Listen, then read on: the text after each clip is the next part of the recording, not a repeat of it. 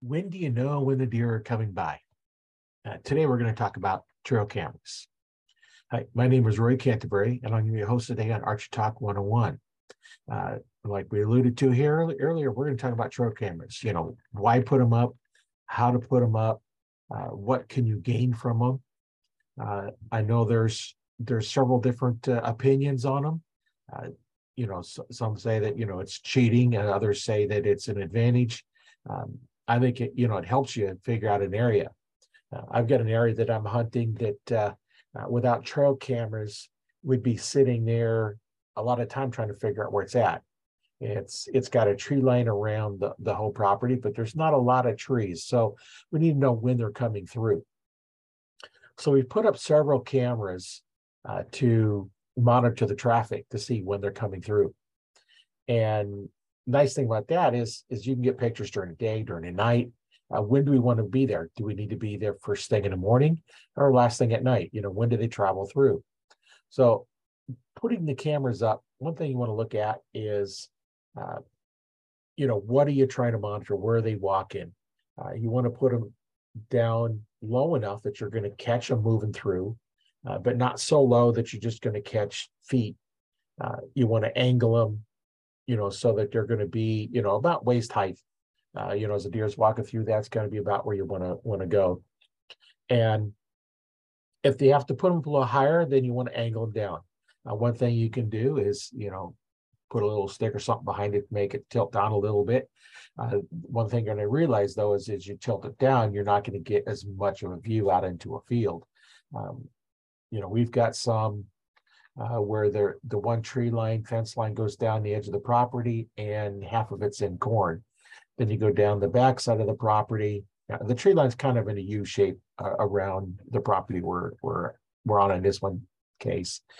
And then it goes down over the top of the hill and then back down to the bottom. And now you're onto alfalfa field and then another tree line going a little ways from there. And what we've found is most of the deer are moving at night. So, they might be moving in the middle of the night. We have one area where they come through right just before daylight time. So we know that now we can make sure we're out there early in the morning so that we can be as the sun comes up. That's one of the advantages you're going to have with, seeing what the cameras go. And, you can see all kinds of stuff. We've got one camera where they come through at the night all the time. And we've got those come through. We got like a little spike buck that he comes up, the antlers kind of come up and kind of curve a little bit. Don't know what he's going to look like when he gets older. But then we have another one that has, 1-2 inch tines on his. Then we have another nice one comes through. A lot of does, you can see there's coyotes come through. There's rabbits, squirrels, skunks, all kinds of things come through. Lots of birds. One of the things when you're setting them up, you want to look at what is in front of the camera. There are some times when we have a branch that is moving just in the view of the camera, and it's moving back and forth. It's constantly taking pictures. So there's somewhere where you have lots and lots of pictures of a branch, branch moving. And then grass. Sometimes in the tall grass they're going to be moving around. And it's kind of nice to know what's going on in the area. Now, in public hunting land, you got to be a little more careful when you're putting out your trail cameras because, there's a lot of people walking through. Or if you're on private land, generally it's the farmer, anybody working the farm, and those out hunting. You don't have just random people walking through farmland that is, privately owned. That's one of the things that help out. Just knowing when to come through. At one place the farmer says, I don't see any deer anymore. Well, there's a lot of deer going through there. It's just at night. And then on the one side where he can't see it anyway, because the hill's in a way, they're coming through, right at just about the legal shooting time and just before. So if you're set up on there and they come through at that time, now then I know where to set up. It just saves a lot of time on spending time in an area where there's not a lot of trees. Now, if you have an area that has a lot of forest in it, they're going to hang out there a little bit more. This property used more for transitioning through at night. They don't hang out there during the day.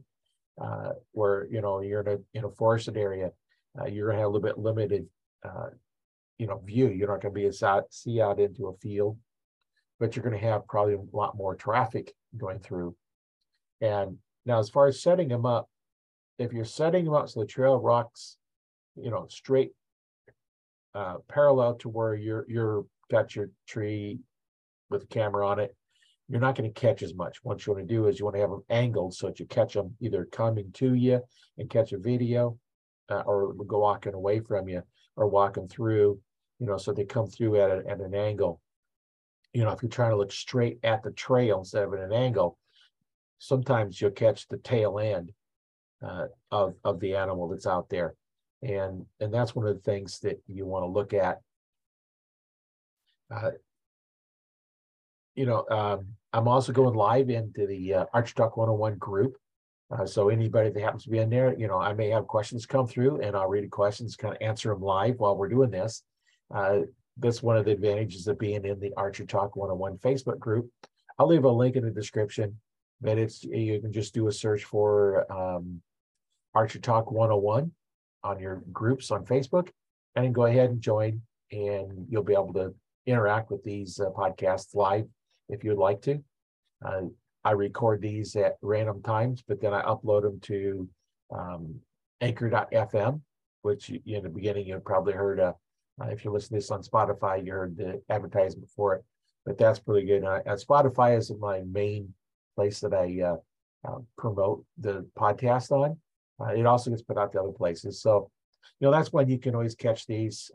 These go live on Spotify on Monday mornings.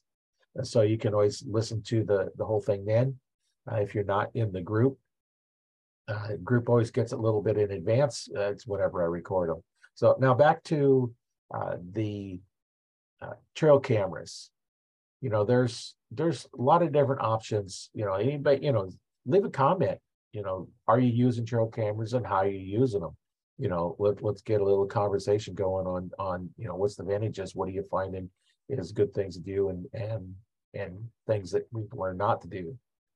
Now, one of the things you'll look at, your batteries. When it gets cold, like here in Nebraska today, it started out to like 8 degrees Fahrenheit, which is I think -13 Celsius for those listening in countries that use that temperature scale. And yesterday it was 55, and today it's 8. And batteries just don't last as long when they're cold. They don't work as well. Sometimes the lithiums, they'll stand up a little bit better, but you want to check them once in a while too. And what I do is I have each camera numbered, so like 1 to 8 or however many cameras you have out there. And I have 2 sets of SD cards. So what I do is I go out there and I just swap cards. I have an envelope that I put each one in so that I know which camera it was on. Those watching the video, just a little envelope like this is all I use, just a little small one. And I have a number on it, what number camera it is. So I know when I get back, and I have just a little small computer that I'll stick the card in. The new ones don't have SD card slots, a lot of them anymore. So the older ones do. So this is an old one we got. That's an old gateway that has an SD card on it, still running Windows XP. But all I need to do is upload the pictures and view them. And then I'll go through, and when I get the file, I'll name it with the date and the time, and then, what's on it. So I can kind of look at, here's the dates and times, and keep track of that. One thing to remember is you need to make sure you set the camera date on there. I have one camera that didn't get set, and then I thought I had it set, and they still not set. So it has invalid dates, but I can tell whether it's day, night, or day or night on the camera, and they're all night pictures. So I don't have any date and time when they're coming through, but I know within about a week, because I generally go about once a week and pull the cameras, the cards out of the cameras, so I can look at them and see. Now I've been a little bit over a week now for this one, but we're kind of after the rifle season, we're in the archery season, and now muzzleloader season here in Nebraska just started. here a couple of days ago. So the whole month here is muzzleloader season. So, we can do either thing. Archery's still going, so we can get out there the bow, and we just need to know, what's the optimum place. Now, since I've been monitoring this for about 3 weeks now, I did have one deer go through during the day, like mid-morning. So they are moving through there during the day. Last year when we went out there, we'd seen a couple of running through in the evening that went through. So they are moving through. We just, kind of nice to know when they're coming through. So that's kind of what we want to do, with archery. One thing I'm offering for the people listening to the podcast or watching this replay is I do offer archery instructions. I've been an archery coach since 1995, taught hundreds of people how to shoot. And what I'm offering is a free 50-minute consultation call. And I'll leave a link, or if you don't see the link, you can just comment that you'd like to book a call. And I'll send you to a link to a form to fill out, just to get to know you and get to expect, what you expect out of the call. And then I'll know, how I can help you when we get on the call, see if coaching might be for you. We can either do, group lessons, we can do private lessons, and videos that you can watch. There's all kinds of options to do, and we can talk about that in our call. But once again, just remember, if you want to get better, coaches is how you get better. No matter what sport you're doing, if it's a sport, all athletes have coaches. Even business people have coaches. You have coaches or a mentor. I have mentors that I use for my business that I use to get better at that. So coaching is always a good thing, coaching or mentoring, and that's one of the things that can really help out. So once again, take a look at your cameras. They don't have to be expensive cameras.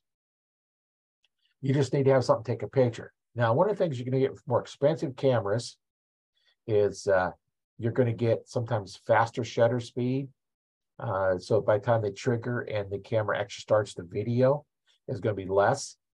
If you are pointing it straight at the trail and not down along the trail, the slower, cheaper cameras, by the time they triggers and the video starts, that deer can walk through.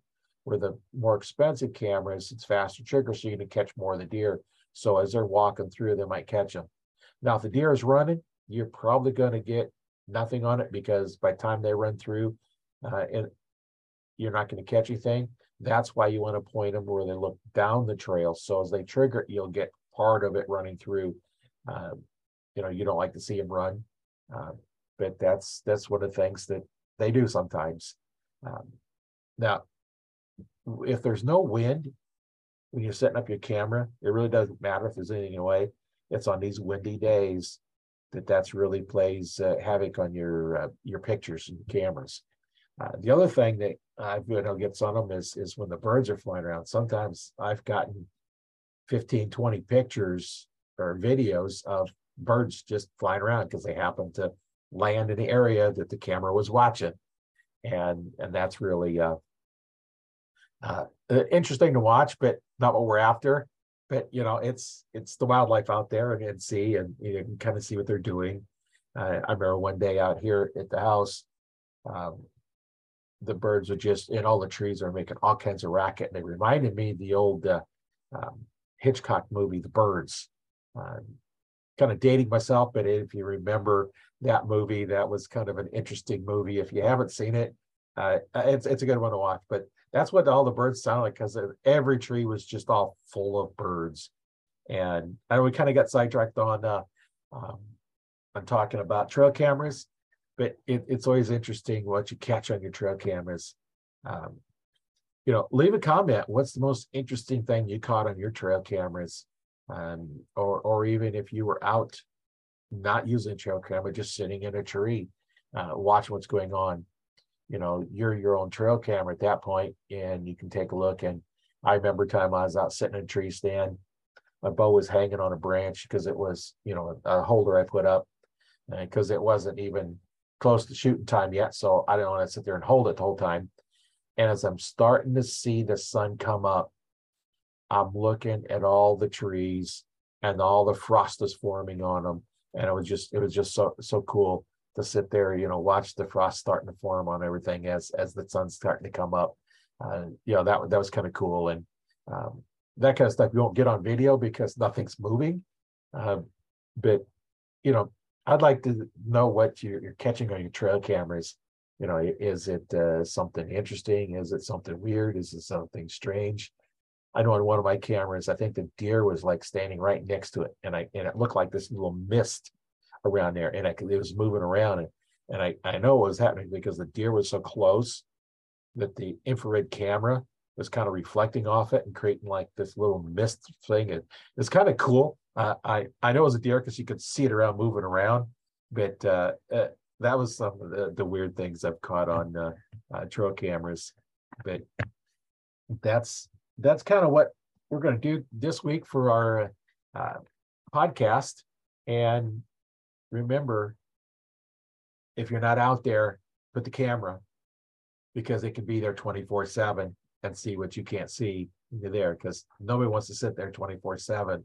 One thing, you're not going to stay awake. And two, why do that when you can have a camera do it for you? So once again, my name is Roy Canterbury. I've been your host today on Archery Talk 101. This is episode number 55. I've been doing these for a few.